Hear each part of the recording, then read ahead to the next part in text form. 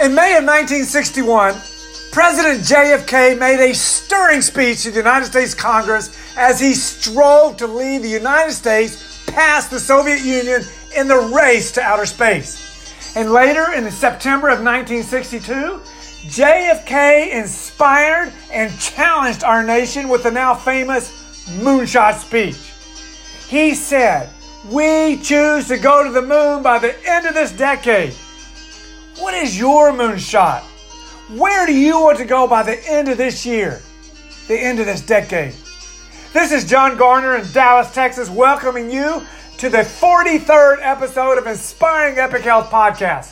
My goal today is to inspire men who are baby boomers, empty nesters, maybe granddads, to be intentional about their health. Why?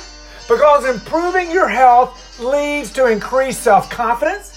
It helps grow an energizing relationship with God, and it helps deepen our intimacy with our spouse. And if we have grandchildren, think of being able to be actively engaged with them for years to come, with stronger muscles, increased mobility and flexibility, as well as having a sharper, more alert mind. Before we dive into our 7th F for future and some more moonshot inspirations, let's quickly review our 8 F's. They are focus, faith, family, friends, fitness, finances, future, and fun. Our scripture resource for this week's podcast is from Matthew chapter 9, verses 35 through 38. It's one of the 5 passages I'm working on to memorize each throughout this year for my theme word, ask. And it says, Jesus went through all the towns and villages, teaching in their synagogues, preaching the good news of the kingdom and healing every disease and sickness. When he saw the crowds, he had compassion on them because they were harassed and helpless, like sheep without a shepherd. Then he said to his disciples, "The harvest is plentiful, but the workers are few. Ask the Lord of the harvest, therefore, to send out workers into his harvest field." This week's quote is from Stephen Covey, and it's one of his memorable statements, and he says, "Live out of your imagination, not your history." Last, our book resource for today is titled Leonardo da Vinci, and it was written by Walter Isaacson. In this book, Da Vinci is brought to life. This biography is a riveting study in creativity. Da Vinci was extremely curious about many facets of life and art and science, including the details of a woodpecker's tongue.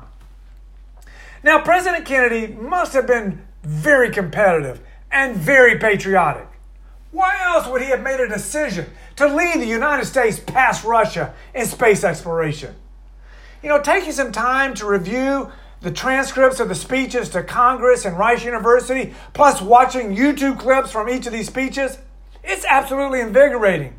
JFK's choice to go to the moon meant using technology and materials that had not yet been discovered, invented, or developed. And the ripple effect and the impact on the development of new products and technology that came out of that space race is immeasurable. Plus, it's sobering to realize that the computer power in our very handheld smartphone is better than that used by NASA to send Apollo 11 mission to the moon. So 3 quick points. 1, clarify your dream like JFK. I have no clue, but I've got to think that JFK must have been captivated by sending a man to the moon. How else could he have provided such clarity and inspiration to Congress and to Rice University? He must have been consumed by this dream. So write out and clarify your moonshot. Number 2, share your dream like JFK. He spoke to the leaders of the United States, political, military, business, academic.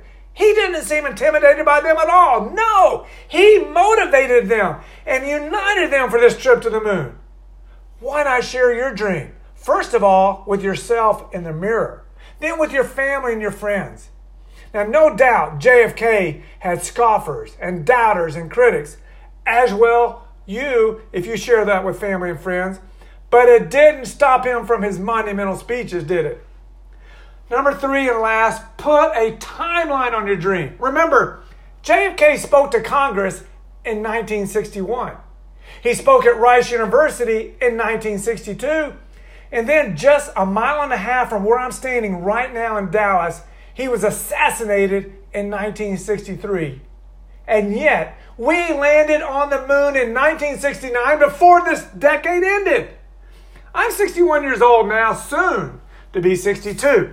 And at the end of this decade, if living, I'll be 70 years old. Still young. So, I too am inspired. I'm re-inspired by JFK to have a moonshot goal for the end of this year and this decade. You know, to conclude, the United States knew JFK chose to go to the moon. Why? He clarified his dream, he shared his dream, and he put a timeline to his dream. What is your moonshot?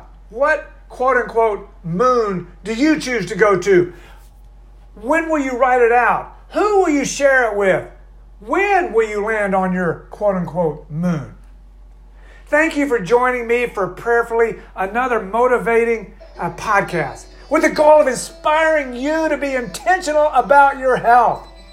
Please let me know if I can help and encourage you in any way with your health and fitness goals, your strength training, your habits, your nutritional supplements. And I would love to hear from you. We can connect on LinkedIn, Instagram, or Twitter. You can leave me a voicemail on this podcast, or you can email me at johnphilipgarner@gmail.com.